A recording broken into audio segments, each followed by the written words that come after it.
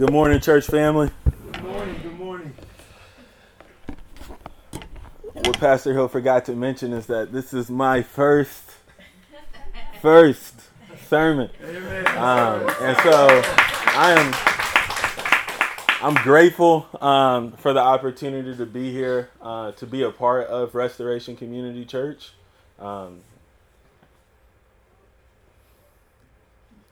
God's just been gracious, man.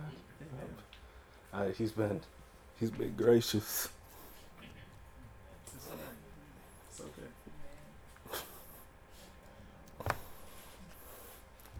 We're singing Amazing Grace.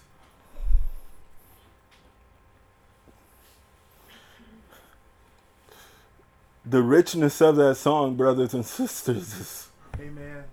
it's amazing. It is. To know where we've come from, Yes.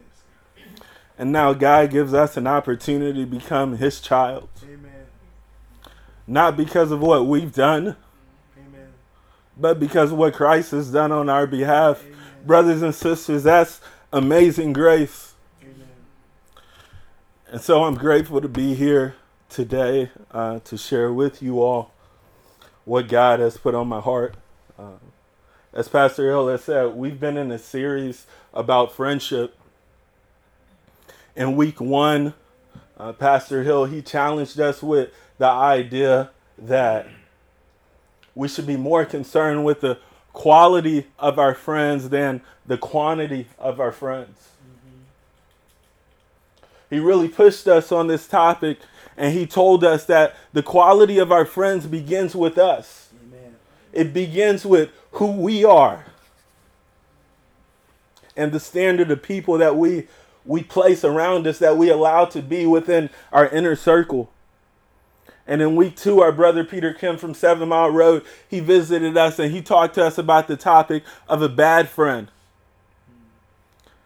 And in talking to us about the topic of a bad friend, he pushed even more, and he said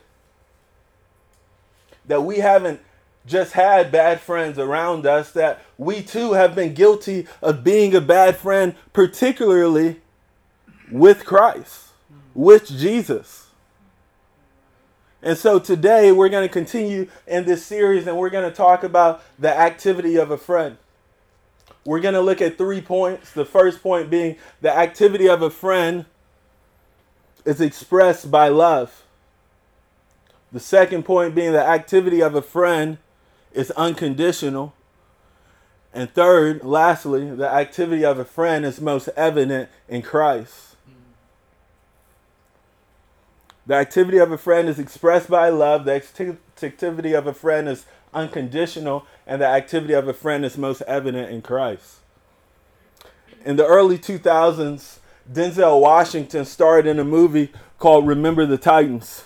This is a popular movie. I imagine most of y'all have seen it. This movie highlighted a story about how a football team in Virginia overcame the conflict of an all-black school and an all-white school integrating.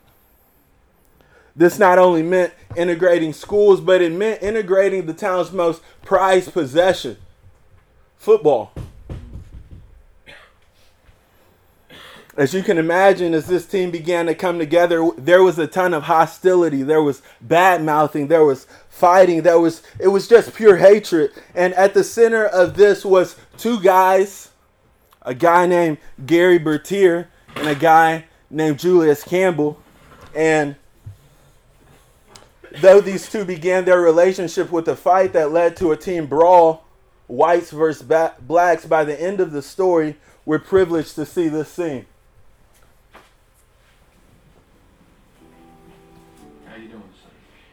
You all right? You all right? How's he doing? Not too good. Not too good. No, how's he doing? How bad is it? How bad is it? He's paralyzed from the waist down. Don't say that to me. Don't say that to me.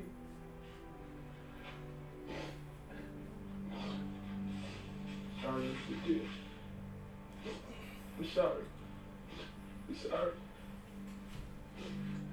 He doesn't want to see anybody but you, Julius. Yes, ma'am. Yes, ma'am. Those tears are not going to make my boy walk again.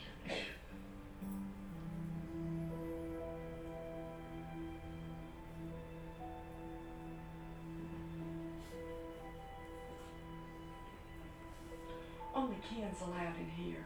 Alice, are you blind? Don't you see the family resemblance?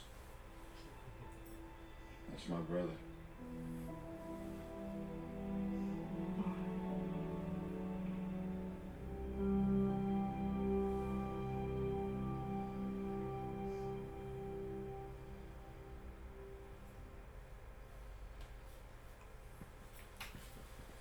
How does a black guy and a white guy in the segregated South get here?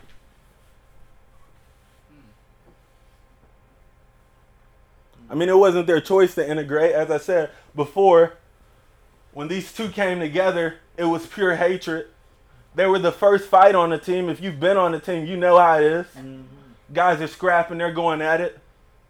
They're bad-mouthing each other. They're slaying comments that they can't really throw back because it's out there. The whole team knows about it. I mean, it's pure hatred, and it begins with these two. So how does a black guy and a white guy in a segregated South get here? It doesn't make sense. Though these two began their relationship in a fight that led to a team brawl, now they're here. They're calling each other brothers. They see each other as friends. Today we're going to explore the activity of a friend.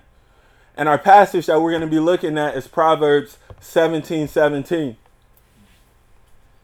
It says, "A friend loves at all times, and a brother is born for adversity." A friend loves at all times, and a brother is born in adversity. Amen. Amen. Proverbs 17:17 begins with "a friend loves." It's very simple. It's very direct. A friend loves. I don't think the proverb writer could have been any more direct about the activity of a friend. Well, what is it? It's love. It's simple. It's direct. Yet if we're going to understand the call for a friend to love, we must determine, what does it mean to love? Throughout history, we've seen cultural examples from Malcolm X and MLK to Tupac and Jada Pinkett Smith, and even more recently, if you've seen the memes, Michelle Obama and George W. Bush. But though these friendships were public, we know very little about what Malcolm X had to confront MLK about, or how Jada cared for Tupac, or even if George W. did anything for Michelle other than give her a mint and a kiss on the cheek at the occasional get-together. These famous friendships, they tell us very little about the activity of a friend. They tell us very little about love, but a biblical understanding of love can teach us much about friendship. 1 Corinthians chapter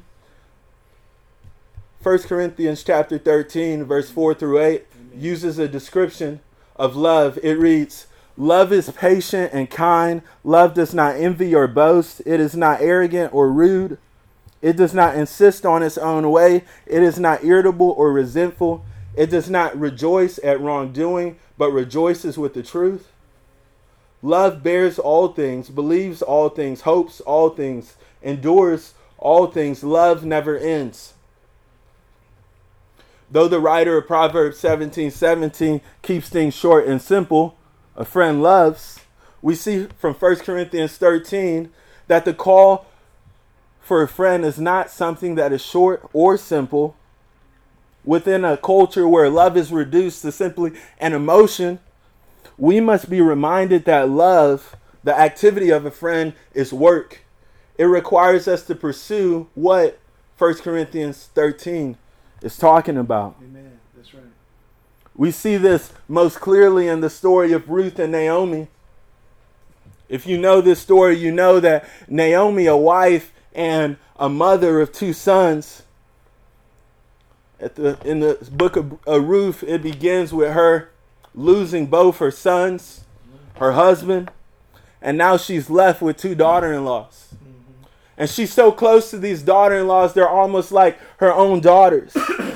And Naomi, she's an older woman in her age. She recognizes that she's probably not going to have another son. And she tells her 2 daughter-in-laws to go home to their fathers, where they can be provided for and cared for, and maybe even have a chance to remarry.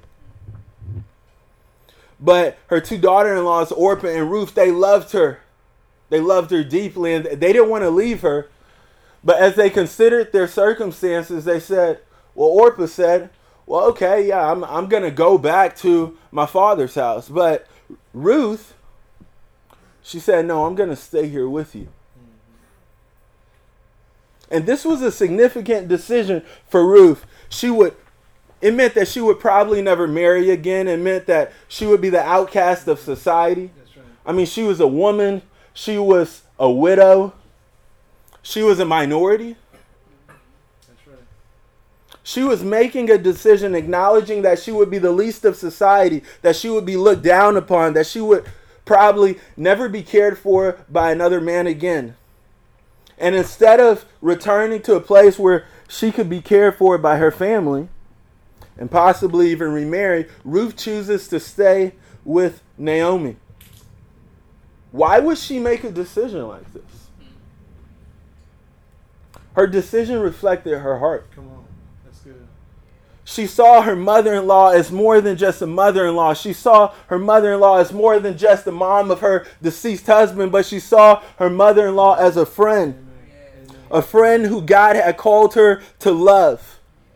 Listen to what Ruth tells Naomi in Ruth chapter 1, 16 through 17. Do not urge me to leave you or to return from following you. For where you go, I will go. Where you lodge, I will lodge. Your people will be my people, and your God will be my God. Remember, she was a Moabite. So her God wasn't our God. That's good. This is significant, brothers and sisters. She says, where you die, I will die, and there I will be buried. This, brothers and sisters, is the activity of a friend. A self-sacrificing, all-in type of love. Ruth is committing herself to Naomi in a manner that is much greater than kin. Ruth, which actually means friend in Hebrew, is fully living into her name. Friend. The question we have to ask today is, are you? Am I? All of us in this room have people that either call us friend or we see ourselves as their friend. And we have to ask ourselves, are we fully living into that name? And the way we see Ruth living into her name as friend to Naomi.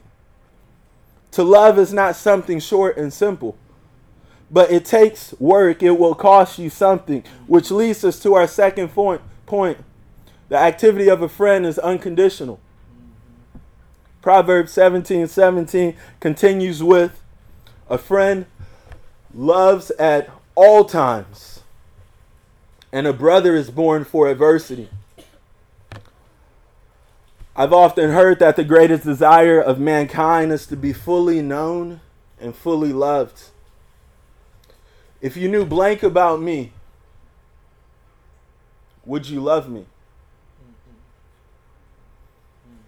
If I knew blank about you, you fill in the blank, whatever it is. Do you think I would love you?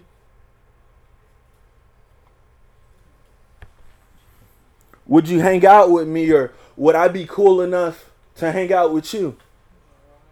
We all tend to keep things close to our chest because we believe that if these things were found out about us, then we would be exposed. Come on. We would be seen as a fraud, as someone that's not cool enough, or someone that's not as valuable as someone, that person can't really be my friend. I mean, they struggle with blank, or they did blank, or, they're actually friends with so-and-so. Come on. I mean, how many of us choose not to hang around so-and-so when so-and-so's around, right? Last week I had come home from my weekly appointment with my counselor. And my wife, she asked me, how was it? I said, it was all right. It was all right. Oh yeah, what'd y'all talk about? And brothers and sisters, let me tell you, I was scared.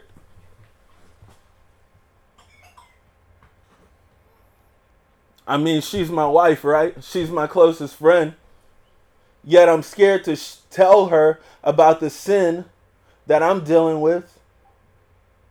Scared to be real with her. You know why?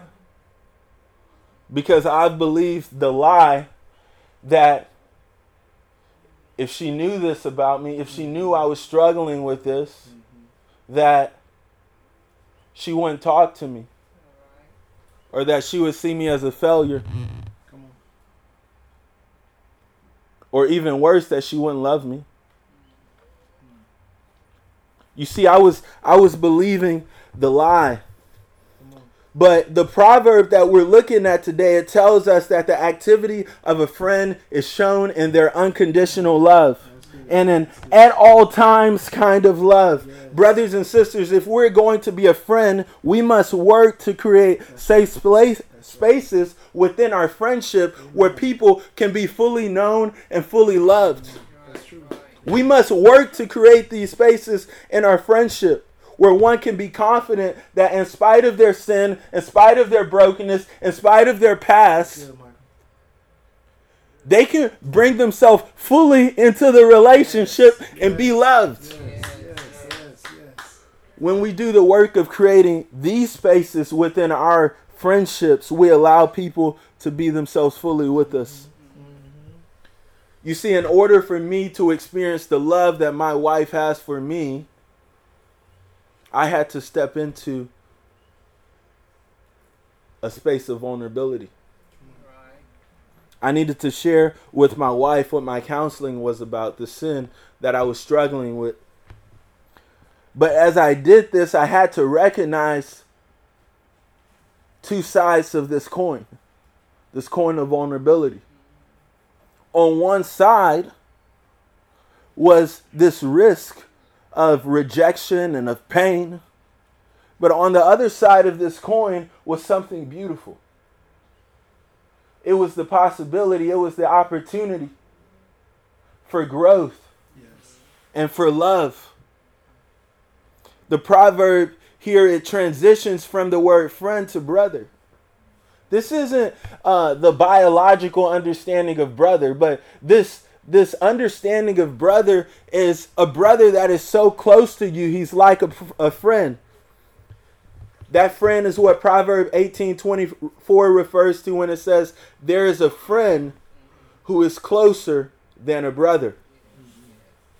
This type of friend is with you through thick and thin. This friend loves you at all times, even through adversity. This friend is the answer to my concern of rejection in times of vulnerability. This was the type of friend my wife was when I shared with her my sin. She did not like it, but she loved me. She didn't make it about herself. How oftentimes do we want to make someone else struggles about herself, right? She told me the truth. She was committed to fight with me to overcome it. She was present. This is the brother that we're talking about in Proverbs 17:17. She was made for adversity. Did what she communicate hurt? Yes. Was it perfect? No. But catch this. She loved me. Amen. She loved me. Proverb 27:6 says, faithful are the wounds of a friend, profuse are the kisses of an enemy. We ought to prefer to be a friend and to have friends who are willing to keep it 100 with us. Come on. Even when it hurts. Even when they have to confront hard stuff in our life, but they're willing to keep it 100 with us. Why? Because they love us. That's good. Yeah. Instead, oftentimes, I'm saddened by the reality that most of us would prefer to have friends that just like the title of friend. Friends that just appease our ego and make us feel good about us even when we're wrong. You see, but what God is calling this friend to in Proverbs 17:17 is a friend who's going to hold you to the standard that God has for you. The result of this type of friendship is illustrated in Proverbs 27:17. It reads, "Iron sharpens iron, and one man sharpens another." In other words, the unconditional activity of a friend results in mutual growth. That's right. Mutual growth. As a friend works to create safe spaces for vulnerability, confront another with grace and truth, the result of these things together will be mutual growth. Lastly, we see the activity of a friend is most evident in Christ. In 2004, Israel Houghton, a gospel music artist, he released the title Friend of God. Friend of God. And I'm not going to sing it for you because I don't have the voice of Pastor Hill or anything, you know. But one of the main choruses goes, "I am a friend of God. I am a friend of God. I am a friend of God." Do y'all know it? He calls me friend.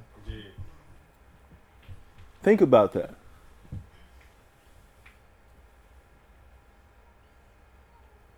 Why in the world would God call us friend?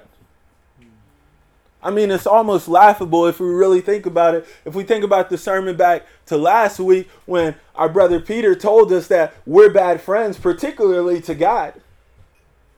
Why in the world would God, a holy, a righteous God, call us friend? We're impatient. We're not always kind. We oftentimes are self-seeking. We hardly spend time with him. The list can go on and on, yet he calls us friend. He loves us. Why?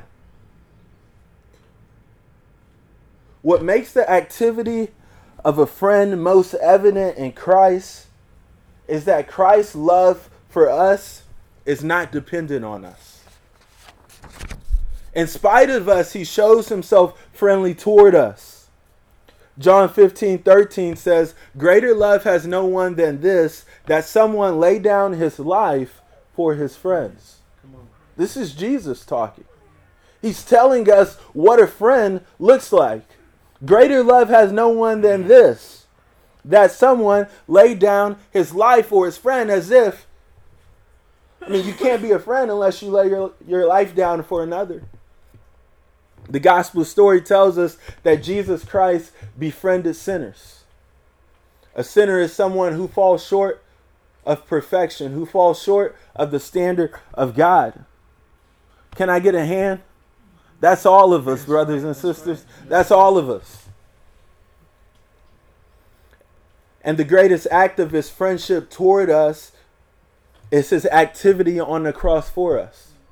The greatest act of his friendship toward us is his activity on the cross for us. Amen. At the cross, amen, Jesus died for sinners like you and me.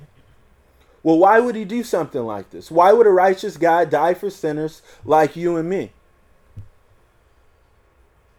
I'm sure you know this by now. It's because he loved us. Jesus died for us because he loved us. He loved us with a 1 Corinthians 13 kind of love. A love that is selfless and never ending. This, brothers and sisters, is the activity of a friend. We have no greater example than Jesus Christ. Christ not only loves us with a 1 Corinthians 13 kind of love, but he calls us to love our neighbors in this way too. Yet oftentimes, if we're honest, we fall short and we struggle to live out this call of a friend. We fall short of exercising a 1 Corinthians 13 kind of love because the condition of our heart. As we consider the activity of a friend, we must consider the state of our hearts. Jeremiah 17:9 says, the heart is deceitful above all else. In other words, the heart can't be trusted. We got to check our hearts, brothers and sisters. Proverbs 4:23 says, keep your heart with all vigilance, for from it flows streams of life. So how can we assure that these streams of life that flow from our heart flows love? If we want to be a friend, we have to make sure that we're loving. And so these streams that flow from our heart must be flowing love. And so in John 15:4-5, Jesus tells his disciples how. He says, abide in me.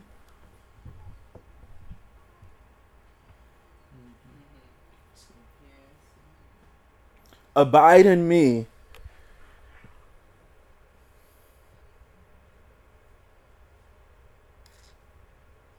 And I in you. As the branch cannot bear fruit by itself unless it abides in the vine, neither can you unless you abide in me. I am the vine, you are the branches. Whoever abides in me and I in him, he it is that bears much fruit. For apart from me, you can do nothing. We are the branches. The vine is Christ. The result of abiding in Christ is bearing fruit. And this fruit, brothers and sisters, is love. Love is one of the many fruits of the Spirit. It's a product of abiding in Christ. The scripture is clear that we are unable to do anything on our own. We can't even love, much less be a friend. If we're going to be empowered to express the activity of a friend, which is love, it begins with Christ. That's right. Abiding in him, surrendering to him, trusting in him, spending time with him, learning from him, imitating him, and obeying him. Amen. Amen. Obeying him. In this chapter, John 15, Jesus says those who are his friends obey him. So now what? Since we know that the activity of a friend is love, the activity of a friend is unconditional, and the activity of a friend is most evident in Christ, we can actually take that last one and say the activity of a friend begins, continues, and ends with Christ. What do we do? How does this impact our life, our activities as friends? As I said earlier, each of us in this room calls ourselves a friend to someone. That's right. Someone sees us as their friend. And today we're being challenged by the call that God has given us for friendship. How are you doing? How am I doing in fulfilling the call of a friend? Think about that. As I close, I would like to invite you to take this afternoon or this week to reflect on these questions on the screen. Or read them. If the activity of a friend is most evident in Christ, and Christ gave up himself for his friends, how are you failing those in your life who see you as their friend?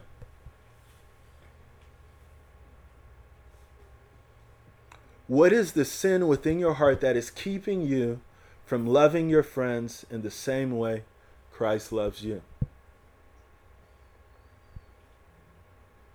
What steps are necessary for you to take this week to fully live out the call of God for a friend to love in a 1 Corinthians 13 kind of way? Would you take some time this evening or this week to reflect on these questions? Let me pray. Father God, thank you that you love us, and you love us in such a way that you have given yourself up for us that we may know you and that we may be called a friend of God. Father God, we recognize that we are unworthy of this title of friend, but you graciously give it to us. Father God, I pray that as we desire to be friends like Ruth was a friend to Naomi, that you would show us areas of our life that we are failing our friends. Areas of our life where we are being selfish and self-serving, where we are only thinking about ourselves. Instead, as we saw with Ruth, you are calling us to give up the things that we may value most, give up our comfort so our friends may know your love, a 1 Corinthians 13 kind of love. Would you help us love in this way, that you may be glorified? We pray these things in Christ's name. Amen.